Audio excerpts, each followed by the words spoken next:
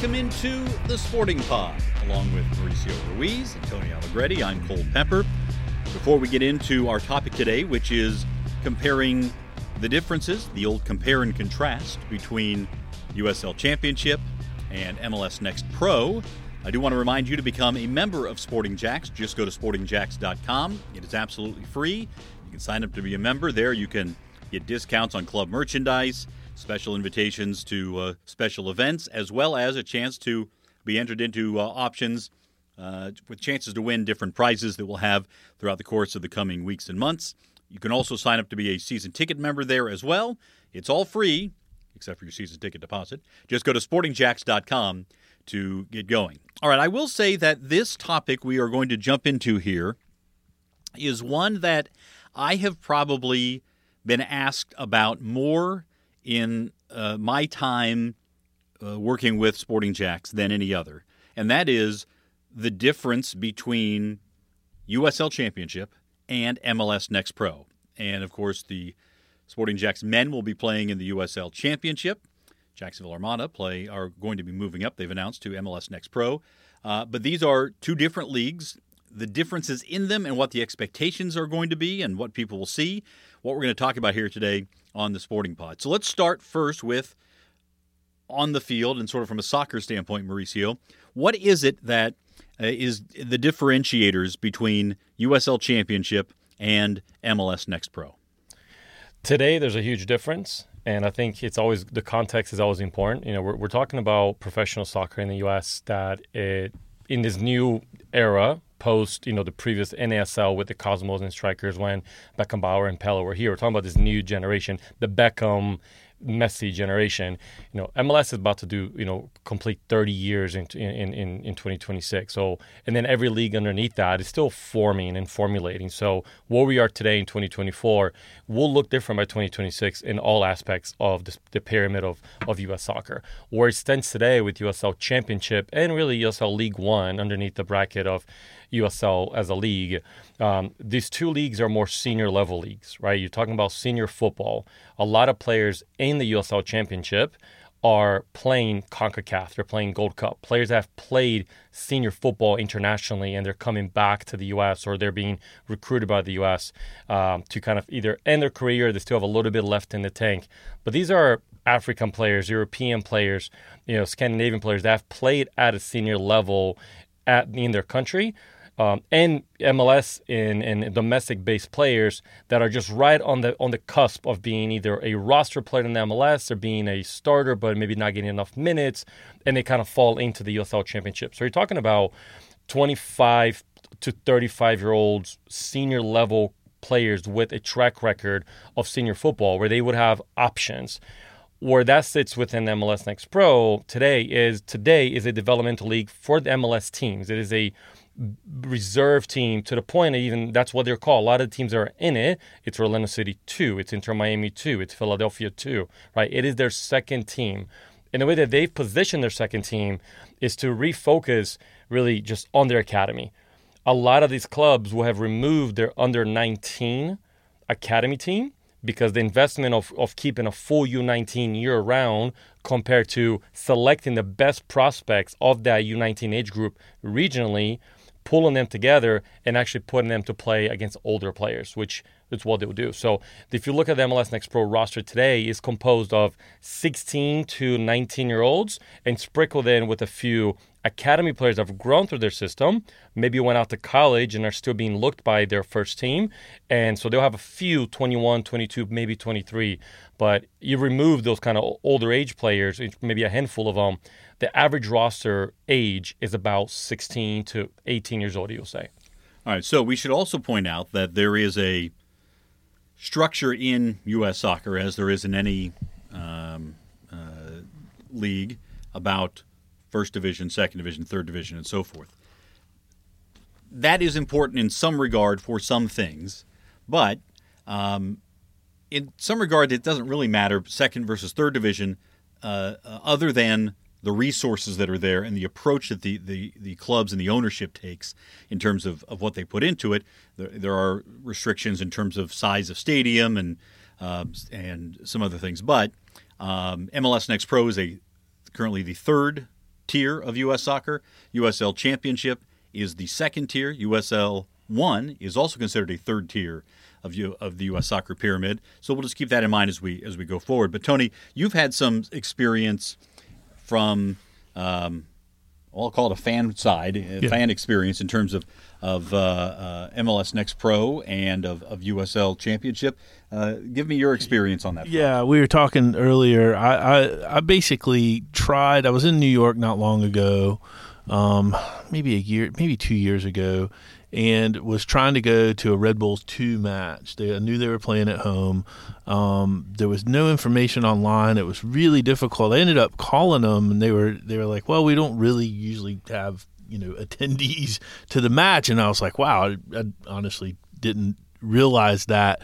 I think that's changing and changing in a good way, because now you have new independent teams coming on. They're not just the sort of youth of the MLS top team. It's these independent teams like Chattanooga. That's a great organization. I know those guys. That's going to be a real asset to Next Pro. Of course, we've got local Armada. They'll be in it. They're going to, I think, in a lot of ways, because they're going to be able to sign top players, and they won't be sending them off to a overlord team or whatever, an owned team. They should do well in the league, right? Because they're going to have mature players, and they're going to have top level pros, kind of like USL 1, on that third tier. But it'll be really good. The other thing that I really like about it is that it expands the soccer landscape. I mean, part of the thing is that we have cities and towns, big towns that are huge soccer towns that don't have pro soccer right now. I think the addition of MLS Next Pro doing independent teams helps some of those towns. Like if they don't go USL 1 or USL Championship, maybe it's not quite a challenger city, but there's some amazing cities. Like I always love the fact when we talk about Chattanooga. We know from our market research that there's almost 300,000 soccer enthusiasts in our area, in our demographic, in our market. And Chattanooga is about that size, like a little over 200,000 people total, not just soccer fans, right? Total. They're going to have an MLS Next Pro and a USL League One, and they're going to support them. They've had 2 pro teams for a long time, and they're a fraction of the size of Jacksonville. It's something that I think is really good. It's good for everybody. I feel like smaller cities around us could eventually have pro teams in the eventual U.S. pyramid. So I'm very stoked for it. I want to be able to go to matches, though. I think that's going to be. I mean, Armada fans travel. You're not going to have a match where you can't let them in. I mean, you gotta figure out how to do that. But I'm excited to see it. I'm glad that we're going to have high level soccer. It's interesting too. You talk about what's important for the 2s and Bs, the reserve teams, the second teams for these MLS clubs. They're entirely focused on developing players, trying to get players who are ready then to step in and be a part of the ecosystem with the MLS team. With an independent team in MLS Next Pro, there's not that. There will be a little bit of a different focus. Probably more of a focus on winning, one would think. Certainly in USL Championship or USL League One, these teams are not.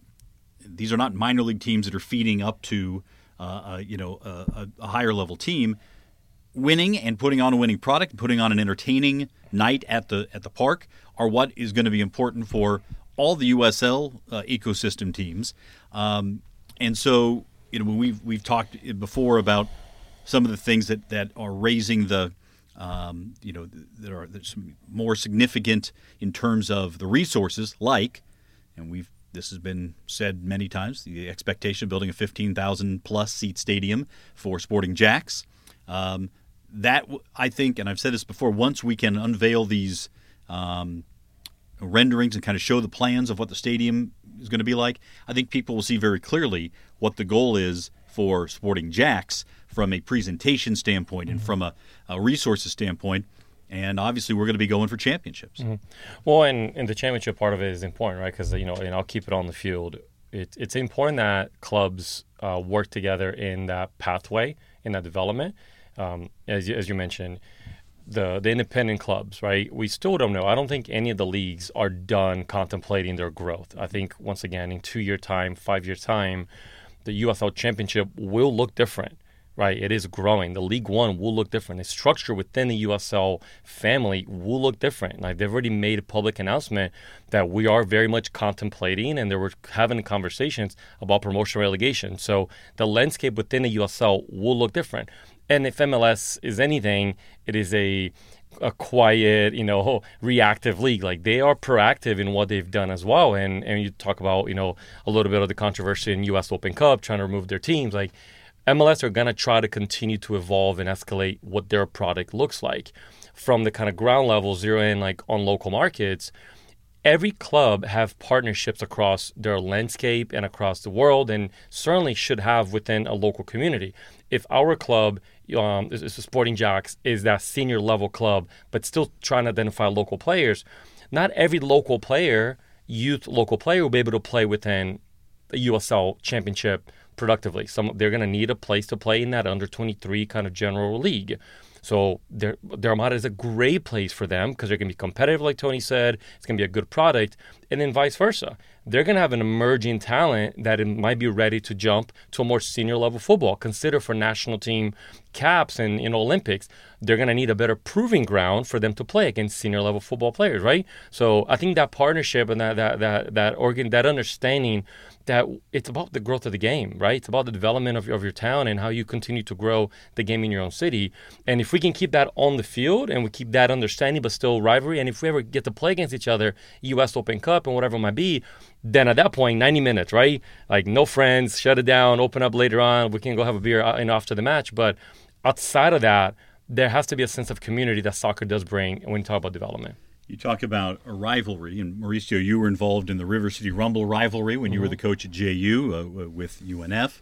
And that, of course, is across all sports. And while that may not be the same as, it may not have as many people involved in it as, say, the Jaguars-Titans rivalry or the Florida-Georgia or Florida-Florida State rivalry. That's a great rivalry. And anytime JU and UNF got together, it was something significant from a sports standpoint in this town. And I would say across every sport, it raised the level of expectation. And, Tony, I can tell you just from when I was working at Channel 4, when JU and UNF were playing in basketball, that was always a focus. Almost nothing would trump that from the top sports story. We would usually go live from there. And, if the Jaguars had made a move or something, that was a big thing. That was something we always focused on covering. I can see the same kind of thing developing from a soccer rivalry standpoint. Again, it will be maybe once or twice a year, maybe if there's a friendly or something else. But a USL Championship team and an MLS Next Pro team in the same town playing, I think can develop a great rivalry.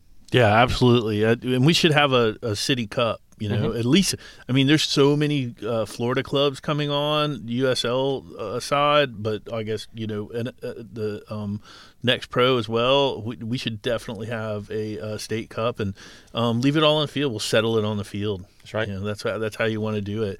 One thing, though, and I just want to clarify, if you're a Next Pro, like B team, you don't get an invite to the Open Cup, right?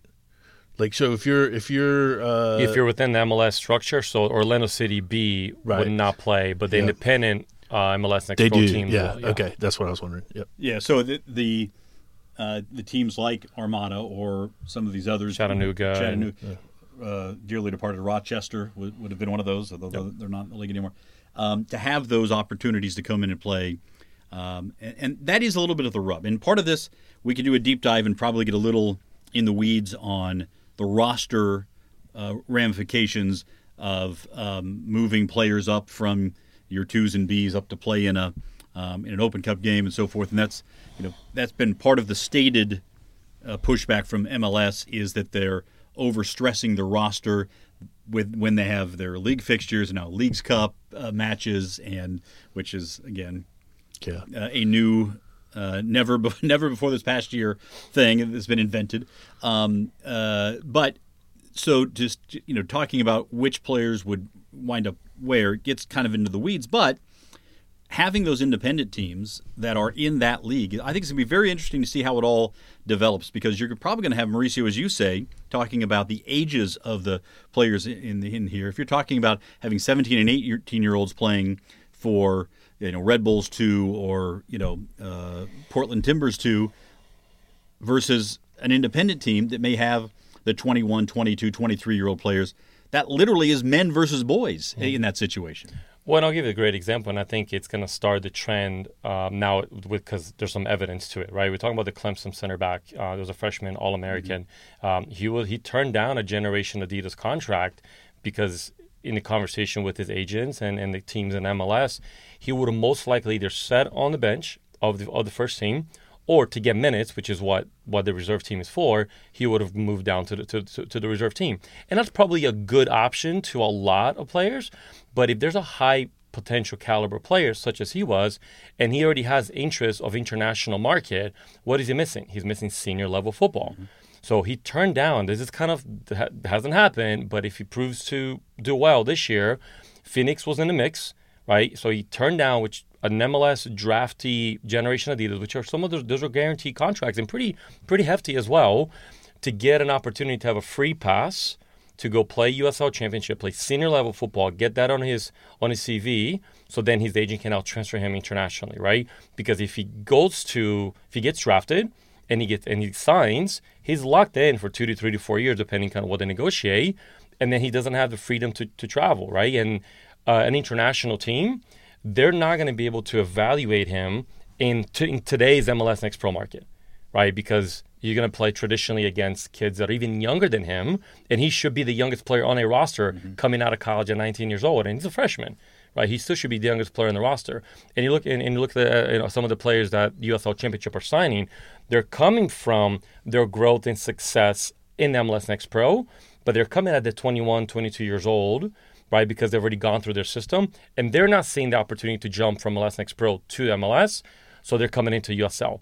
I think you're going to see that range shortening a lot. A lot of the college kids that today are either choosing to go to college or choosing to stay with MLS Next Pro, they're going to make the jump to League One or USL Championship because of that senior level football atmosphere that they actually get to test themselves to give them a chance to now go over the pond. It's going to be interesting how that precedent is set and seeing how other players in a similar situation, young college stars, will make some decisions based on some of the successes or failures of what happens ahead of them. So we've talked quite a bit about the soccer on the field and how that differentiates itself. So you're almost talking, Mauricio, about 3 different types of rosters here. You're talking about the 2s and Bs, the reserve teams for MLS clubs in MLS Next Pro, very young. Then you have the independent teams in MLS Next Pro, a little bit older, likely. And then you have older and more experienced still in what's going to happen in USL Championship. Tony, I guess one of the big questions is, how does that impact the product on the field, and does that make a difference to fans? How much of a difference does that make? Or is it simply wins and losses that are going to get people excited, beyond the game day, match day experience? Well, I think it's like everything, it's experiential, right? Time will tell. I want to see this center back they're the defending champs, right? Phoenix. How's he going to hold up? Does he walk onto that team? Does he dominate? We'll actually get to see him play in U.S. Open Cup, whereas if he'd have went the other route and been on the B team somewhere, we would never see him play. That's right. And so it's just a real interesting dynamic. In this, I hate to change gears, but I want to, in this pod, are we going to talk about the women's side too and the differences, or is that a different pod? We can certainly do that. Only because it was just such a huge week for the Super League this week. Just asking. No, I'm glad you brought it up, because I think that's one. I think we need to bring Becky Burley in to have a deeper conversation about that. Mauricio and I talked about it a little bit on the Sporting Jacks report. You can find that on our YouTube channel. We touched on it a little bit, but Tony, to your point, massive news last week with the USL Super League being confirmed as a first division league. And again, we talked about first, second, third division, fourth division, so forth on the men's side, and what that means for the women. prior to this year, there was only one women's fully professional league in the country. That was the NWSL. So with 14 teams, that was it. Now you've got the USL Super League launching in August. So you'll be adding to that number by 8, then 12, and 16 as the years come up. And because of the U.S. Soccer Federation's sanctioning rules, the USL Super League has been confirmed as a first division club. Now, where that's going to make a big impact, I think Mauricio made the point, and I don't want to rehash everything from the show, but now that it's there have only been about 3 or 4 head coaches named. I think you had a lot of people waiting for that to get that first division certification to get that coming in. But now you have 2 first division teams, leagues in women's soccer in America. They'll play opposite seasons, so spring to fall for NWSL, fall to spring for USL Super League. And I think that's going to make a really interesting case study, Tony, to your point about how these 2 leagues compete and supplement one another, and what the expectations are. And a lot of it, the leagues can talk all they want about what they're pitching and selling. Ultimately, it's going to come down to what the coaches and the players who decide to sign with those leagues really care about, and which one of those 2 situations serves them better. Yeah, absolutely. And again, it's more soccer in America. This is what's beautiful is if you're in a mid-sized city or a challenger city like Mobile, Alabama, or Daytona Beach, or name a kind of smaller city, but Pensacola. Pensacola. Maybe League One in Pensacola. I would love that. But you're going to wake up one day and you're going to open the paper and you're going to have a pro team. It could be a women's team, which would be incredible. I think there's going to be some markets where, we have our first specifically women's soccer built stadium now in America. We're going to have those kind of breakthroughs. And I think that's just, if you're a soccer fan in America, what you want, if you're a true soccer person, you want more pro football in your town, and I think that's the best thing about Super League. In addition to all those advantages, I think there are advantages, especially the calendar, which I'm sure you'll talk about with Becky. But it's a real thing in our city, big city, biggest city in Florida, 12th biggest city in the United States, has never had a pro women's anything team.